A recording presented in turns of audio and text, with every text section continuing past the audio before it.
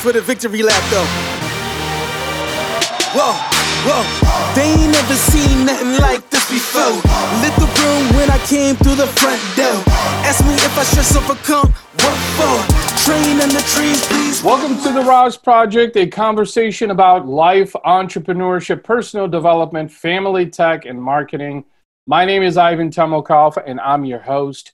What's in this podcast for you? Here you will find life-changing advice to help you level up every aspect of your life and business and help you reach your goals and dreams. As always, all content is 100% real, raw, and unfiltered.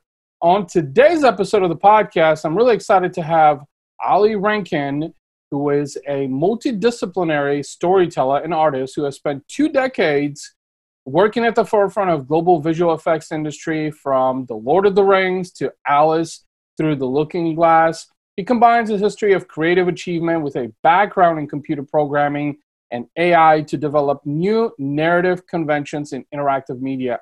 He's also the founder and CEO of Vancouver-based immersive content production company, Sensory Interactive, through which he created the interactive virtual reality film Downloaded, which is currently on the international festival circuit. Through his nonprofit organization, From the Trees to the Stars, Ollie works as an advocate and activist for diversity, fairness, and sustainability. In addition, he performs as a spoken word poet, musician, comedian, and public speaker. Wow, Ollie, welcome to the show. Great to be here, Ivan. Thanks for having me. What an amazing bio. As I was reading that, I'm like, this is just a book in itself, probably. So, first of all, let's go way back. So you've done global visual effects, you know, anywhere from like The Lord of the Rings to Alice Through the Looking Glass.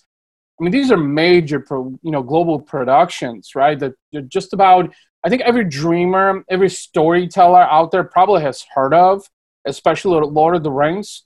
How did you even get to that? Let's talk about like early days of how did you even get into visual effects and then, getting to the Lord of the Rings? Yeah, absolutely. I mean, I grew up in a small and somewhat poor neighborhood in Auckland, New Zealand, and it didn't really occur to me growing up that I would ever have a chance to work on something like that. One of my best friends at school was obsessed with visual effects, and he had a dream to work at ILM. But yeah, as I say, it wasn't really on my radar. What fascinated me, I was pursuing sort of both creative and technical scientific fields at school, and I ended up going into computer science because I'd started teaching myself how to program a computer at home, sort of found that I had an affinity with that, got into computer science as a bachelor's degree, and there were these papers at my college in the subject of artificial intelligence. This is, 20-something years ago, so, let's say, 25 years ago. So yeah. It wasn't really anything anybody had heard of. It certainly wasn't as cool as it is today to name drop artificial intelligence or machine learning. But I was just fascinated by it. It turns out that my college actually had a pretty good program in that. But the jobs that you could do in AI in those days were not really interesting things at all. My professors had been working for banks, trying to write systems to detect credit card fraud or to predict when the wings were going to fall off airplanes. Right? And that sort of thing didn't really appeal to me. But just as I was graduating, Peter Jackson announced he was making Lord of the Rings, and so for the first time in my adult life, I thought, I think I know what I want to be when I grow up. Okay. How can I get into that? Because, I was a nerd Lord of the Rings fan growing up. So, sure. And I was also a, sort of science fiction and cyberpunk fan. So that sort of, fed into a lot of what I've ended up doing as I've gone through my career. But anyway, so I heard Peter Jackson was making Lord of the Rings, and I applied, not knowing what I could do that might be relevant. So, I'd studied a little bit of film studies, I'd studied a little bit of computer graphics, I wrote up a resume that kind of tried to play those things up Mm-hmm. and make it sound like I was much more impressive and capable and experienced than I really was. And they got my resume and they threw it on the pile with 1,000 other resumes they were getting every day because everybody in the world wanted to work on Lord of the Rings. Right. But, and what it was, though, it turns out that I was on this electronic music mailing list, and there was a woman that was on that mailing list, a good friend of mine now, Mel James, and she was working at Weta Digital on the Lord of the Rings. That were in the pre-production. They hadn't even Yeah. started filming it yet at this stage. They were just sort of preparing to go to camera. And Mel had lunch one day with this guy, Stephen Regulus, who wrote the software that was used to do all of the massive battle scenes. The software called Massive, in fact. You might Mm-hmm. have something from the behind the scenes. It sort of uses a form of artificial intelligence to give orcs and elves and all these other Yeah. human and monsters their own sort of awareness of their surroundings and their ability to make decisions. And she was having lunch with him, and he said, it's really hard to find anyone that knows anything about artificial intelligence. And she said, well, you need to talk to my friend Ollie. And one thing led to another. Wow. So small world really is this how it's really all, interconnected, and how really in such a big world that we live in is that there's always someone that you know or someone that knows you. And next thing you know, so the power of community, is really important. And I think that's really what led you to kind of, slim down, kind of the piles of thousands of resumes that they were going through. Mm-hmm. And suddenly yours that was in a pile of thousands, because let's face it, Lord of the Rings, huge, huge, huge production. It's probably in the top 5, out there probably in the last, I don't know, 20 years, I would say. So suddenly, your resume is at the top when it was probably all the way at the bottom because you knew someone that, was connected to, the production of the Lord of the Rings. So that's very interesting. So, I want to talk a little bit about one of the things that I wanted to chat about is, virtual reality and just the entire industry with you and get your take on that. Also, in terms of, what your opinions are on where that's going. As we know now with what's happening in the world is that I think virtual reality is probably going to play a more important role in the way that we connect really as human beings and the way virtual reality is used really just, in any industry, virtual meetings and such like that. So, what's your thoughts on kind of where the virtual reality industry is in currently, and what do you think is going to come down the pike in the next, 5-10 years? Yeah, totally. I mean, that's obviously it's a pretty big topic, but let me sort of go back again to my teenage years when I first got interested in virtual reality. I was sort of reading Mm-hmm. all cyberpunk science fiction books and watching movies like Tron and that sort of thing. And I was immediately fascinated by it. I grew up in this poor neighborhood, and virtual reality to me was like this portal that you could go through to experience things that you wouldn't otherwise be able to have the opportunity to experience. I guess another sort of cultural reference is the Star Trek holodeck. A lot of Oh, people, right? That's sort of around the same sort of time period that I'm watching mm-hmm. Tron, I'm reading Neuromancer, I'm watching Star Trek: The Next Generation, and I'm imagining one hand in this sort of purely selfish way, hey, this is a way that I could get to experience space, and I could get to travel the world, and I could get to, have all of these experiences. And then the other thing that sort of occurred to me really early on was that seeing the world through another person's eyes and sort of getting to live another person's experience would be a great way to break down the biases and the misunderstandings that prevent people from connecting with each other Yeah. or connect them, sort of prevent them from working together to overcome shared obstacles.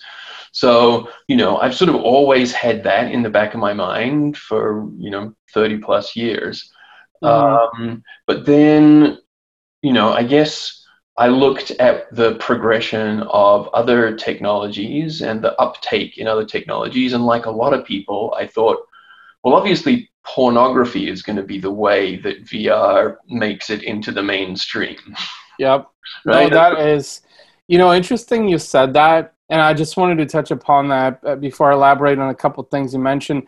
What a lot of people don't know is actually the pornography industry is perhaps one of the most innovative because they're using pieces of technologies that are way ahead of what everyone else is doing. And I'm thinking in terms of, before 4K became popular, right? The pornography industry had been using it for a couple of years already at that point, and most people kind of frown upon it because it's adult, right? And most people like frown upon that because, let's just face it, it's not cool, right? But one thing that you mentioned that I really wanted to touch upon is when you were talking about how you saw virtual reality at a very young age. You saw it as a portal to enter a different world.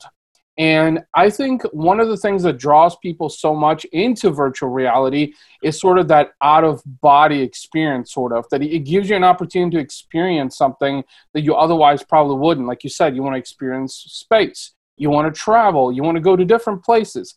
That's in essence what a portal is. And I'm thinking with virtual reality also being good for community development, for interaction, for collaboration, for socializing also. And I see that as a thing moving forward more than ever, simply because I think a lot of people are looking for that access point, something that's quick, and virtual reality provides that, right? Absolutely. And one of the things that I'm working on right now actually is a perfect example of that sort of application of virtual reality. We're taking a portion of the Glastonbury Music Festival in the UK, one of the biggest music festivals, most famous kind of cultural events in the world, which has obviously been cancelled this year because of the pandemic. But we're recreating a section of that, complete with 4 stages and a bunch of different sort of performance zones over multiple days. And we're making that available for free in virtual reality, so that people who would never before have had a chance to go to Glastonbury can put on a VR headset. Or in fact, if you don't have a VR headset, you can just connect through a Windows PC or a smartphone. But yeah, creating a portal to a potentially life-changing experience for people. They'll be able to meet other people that are joining the festival from around the world in multiple different time zones. Right. So yeah, that's really, to me, one of the most exciting promises of virtual reality is giving access to things that people wouldn't otherwise have, allowing people to come together across different borders and cultures and languages and time zones. But the other thing that I think, and when I say VR, I'm often kind of bundling in augmented reality, extended reality, mixed reality, all of the different. I like to call it star R, where the star can stand for any other letter, because I don't think we've yet hit an exhaustive list of realities that we're going to be dealing with. But to me, it's kind of a natural extension of, if you think about the sort of the computer revolution, right? In the 80s and 90s, we went from nobody having a computer to everybody having a computer. In the 2000s, we've gone from, in the late 90s and into the early 2000s, we went from everybody having a computer to everybody having a computer that was connected to the internet, and therefore having access to all of human knowledge at their fingertips. And then we had the smartphone revolution, so now you're carrying all of human knowledge around with you in your pocket. Yeah. And all you need to do to access it is pull it out of your pocket. To me, the next logical extension for that is, what I call STAR R, this sort of virtual reality, augmented reality, mixed reality, these accessing that human, or that the sum of all human knowledge without even having to pull a device out of your pocket, having that sort of integrated into your experience of the world. And so, our digital personal assistants, our wearables, they kind of all fit into that same sort of transition from the internet being in a single device in your pocket to the internet being something that's just integrated into your field of view, into your hearing, into your interactions. So yeah, I think, when people say that VR is dead or that it's failed to live up to its promise, we're still looking at the Palm Pilot sort of version of virtual reality compared to the iPhone. Yeah. And You that, said Palm Pilot. It's actually kind of funny because I wonder how many people are actually going to remember that Palm Pilot as a device. And it's funny, something I actually wanted to touch upon, which I've never really talked much about, is going back to where you said your friend Mel, I believe, that was on that electronic music list. So a lot of people don't know is that one of my business adventures was actually an online radio station for electronic music. And, I've always been, as an Eastern European, I've always enjoyed trance, house, like all these electronic different musics, because genres, which they were kind of a blend, I guess, of, classical and hip hop and R&B, and that's kind of what comprised it, right? And Sense.fm was formed in 2005 officially, and then it ran for a period of 10 years, and it had a lot of different success. But what was really interesting about that industry is just that we saw a rise of these music festivals. Like these ginormous, we're talking about 15, 20,000 people that be out in a huge field. I think, some of the groups like Above and Beyond, I think in one of their concerts, they had like 1 million people somewhere out in India that were visiting. Now, what was interesting about that is you were talking about when you said, AR being sort of a fold within VR. Also, we saw an evolution into technology and the internet and morphing to create this integrated experience that you were talking about. That, wearables, my Apple Watch and other things that, like you said, the next step is for something to be much more integrated other than, just pulling out your phone, which is, that's basically where most people live now. And I think we're going to make a bigger shift into that. Something else interesting that I wanted to share. A couple of years ago, I had ran into someone locally, and nobody saw really value into this because it was so new. So this guy was doing virtual meetings, like, traditional types of meetings when you meet someone in person, or we're doing a podcast via Zoom. No, this was like a VR-based meeting for large companies. So call it like a virtual conference in an essence. right. And I think virtual reality will play a huge part into that, because it's not only about simulation in part, but it's also about, congregation of many people, to where you can still interact with people on a large scale, not just one-to-one, but on a large scale in a virtual environment. So in essence, it extends the connectivity factor from, traditionally engaging with someone and taking it in a whole new level in a virtual world. So it's really interesting you were talking about this music festival, because I think there's going to be a lot of those to come with AR and VR, simply because they're accessible. You buy a ticket, you got a virtual reality device. I know, I think Facebook has their own version of what is it, the goggles, I think, Yeah. that they're trying to push. And I know there's other companies out there. Samsung has stuff, I think, for the Samsung phones, the Galaxy phones also, that you can use. So what you're saying is over the next several years, we're going to probably see, and beyond, probably the biggest boom of AR and VR, right? Yeah, I think so. And I'll just say, with your electronic music taste, I'm sure you will love Lost Horizon Festival. So I definitely suggest you check that out. You'd probably be a fan of several of the DJs. We've got DJs from like the entire history of my fascination with electronic music. So we've got, acts like Carl Cox and Fatboy Slim and Andy C and Cole. Oh yeah. And yeah, just so many. I can't even list them all up. That's amazing. Yeah. Man, Carl Cox, like you mentioned Carl Cox. This guy has been around for like 20 years, maybe even longer. I mean, he's like a legend in the electronic space. And what's really interesting is I feel like, fast forward 20 years to modern day, that we've like barely touched the surface of that. I feel like the Lost Horizon Festival, which what you said, if I understand correctly, that you're morphing it into a VR experience, correct?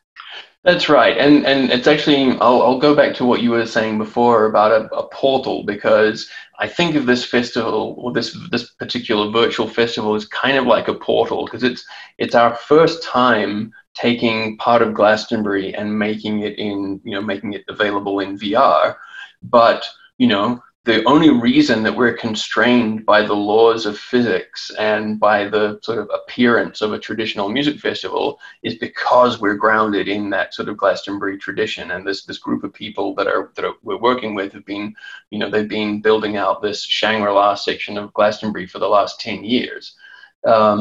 But now that we have sort of migrated that into virtual reality, it no longer needs to be constrained by the laws of physics, and it no longer needs to have these sort of traditional ideas of, well, this is a speaker box, and this is a screen, and this is a turntable.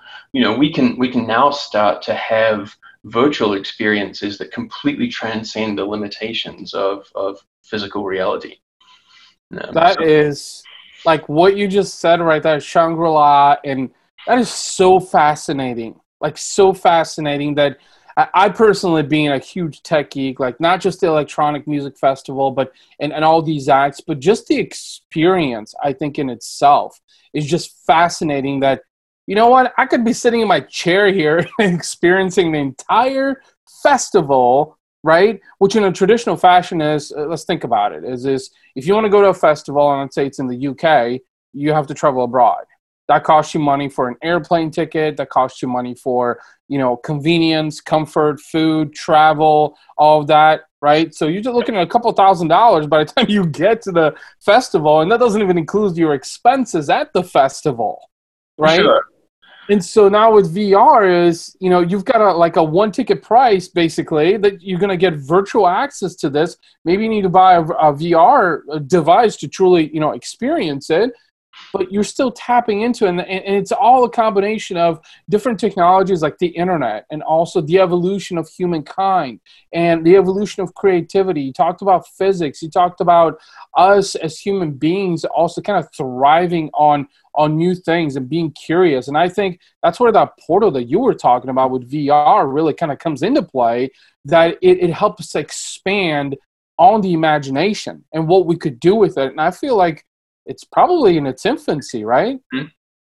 Totally. And one of the things that we're really passionate about, because you listed off all of these reasons that, a person might not be able to go to a festival, they might not be able to afford to go to a festival, but then there's also a bunch of other reasons, like somebody might, have a physical disability that prevents them from going to a festival, or they might have certain medical needs that they mean they can't camp out in a field for a week, or they have certain sort of, social awkwardness that they don't feel like they can put themselves out in those sort of scenarios in the real world. But we create this space in virtual reality that allows anybody, no matter what their physical or mental capabilities are, to participate in it fully. They can dress their avatar up however they want to be seen by the world. So if there's somebody who's shy about how they look, that's not an impediment to them taking part in that either. And that's, I think, one of the things that VR offers is the ability to make the world more sort of radically inclusive and to open it up to diversity and to allow diverse voices and participation. As you were, that last sentence, as you were talking about creating an appearance that people are comfortable with, I'm thinking the Tchaikovsky brothers. I'm thinking The Matrix. Like the Tchaikovsky brothers. I mean, that was like one of the most phenomenal pieces of production, because it was a blend of AR and VR in essence, right? Is this how we get plugged into the Matrix? And even to this day, I remember, what was the second or the third? It might have been the second version when it was coming out. Like, it was all this hype, and people were so excited about it. I don't know if it was necessarily about the production, but I think it was about the exposure and the insight that it was provided into how we could emulate. We could emulate, maybe simulate is a better word, a virtual world where in essence you could be anything or anyone. And that's what virtual reality in essence is, right? Is a portal that gives you a gateway into an infinite space where you could in essence do whatever you want to, right? Absolutely. Yes, and actually Lana Wachowski is making a fourth Matrix film. They started shooting that before the pandemic hit. Wow. But yeah, I'm really excited to see what she comes up with her team because Oh my God. This is all right. This is groundbreaking on this podcast. Like that. I mean, I'm a huge fan of that. Even still, when he comes on, I got YouTube TV nowadays. Kind of dish the cable, but every time that comes on or I catch it, I'm like, ooh, I gotta watch this. Like, even though they're lengthy episodes, but I think it was probably one of the earliest true examples, of like what virtual reality could do. You were talking about the pornography industry earlier, and what's Mhm. really interesting is I think the pornography industry will pivot more into VR because now they can boost the creativity aspect. And let's face it, if you are in Hollywood, like think Sylvester Stallone, he started in the adult space, Right. right? And Hmm. that's what got him to being this mega superstar and doing Rambo and all these massive movies, right? So I'm seeing the pornography industry kind of the adult space shifting more into VR. I think in part there's probably a cost factor that's probably more cost efficient too than doing traditional productions as opposed to doing it in a virtual reality environment, correct?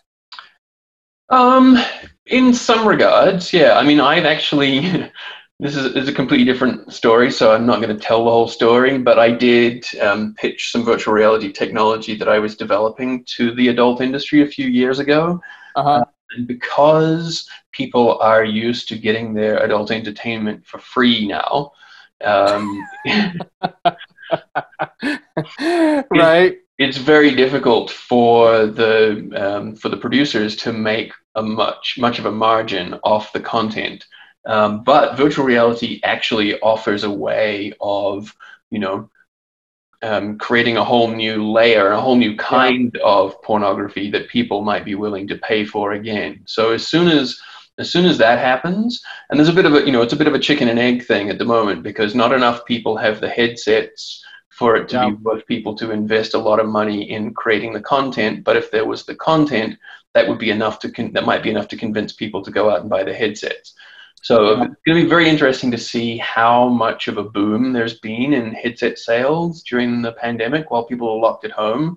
I know the Oculus Quest headset has been selling out every single time it gets shipped from the manufacturers. So Mhm. that to me suggests that there's going to be a lot more headsets out there by the end of this year. And that starts to make the economics of creating VR content, whether for the adult Mhm. entertainment industry or for the mainstream entertainment, starts to make the economics make more sense. Absolutely. It's really interesting. You shared that story because what was it about a year or two ago? I did some work with a guy. Oh, he's kind of like a global trotter, or was at one point. Also an agency owner in the marketing space, and had done a business with some Fortune brands, like think of like Pampers, like big brands around the world. He was telling me a story, and this kind of threw me off. But since we're talking about the adult entertainment space, so apparently he knew the guys. I think it was at Bang Bros or Brazzers, Oh yeah, which they're like a huge household name in the adult entertainment space, right? And it's mainly because they were one of the first guys who, like, in the earlier days, embraced technology and the internet and servers, and like figured out how to create this cluster, basically, which when you think about it is fascinating because the way the internet basically started for the most part was just that the US military released this technology, made it public, and they realized that it was much bigger from a communication standpoint, connectivity standpoint, and anyone that is a big technology fan knows that technology is meant to be shared.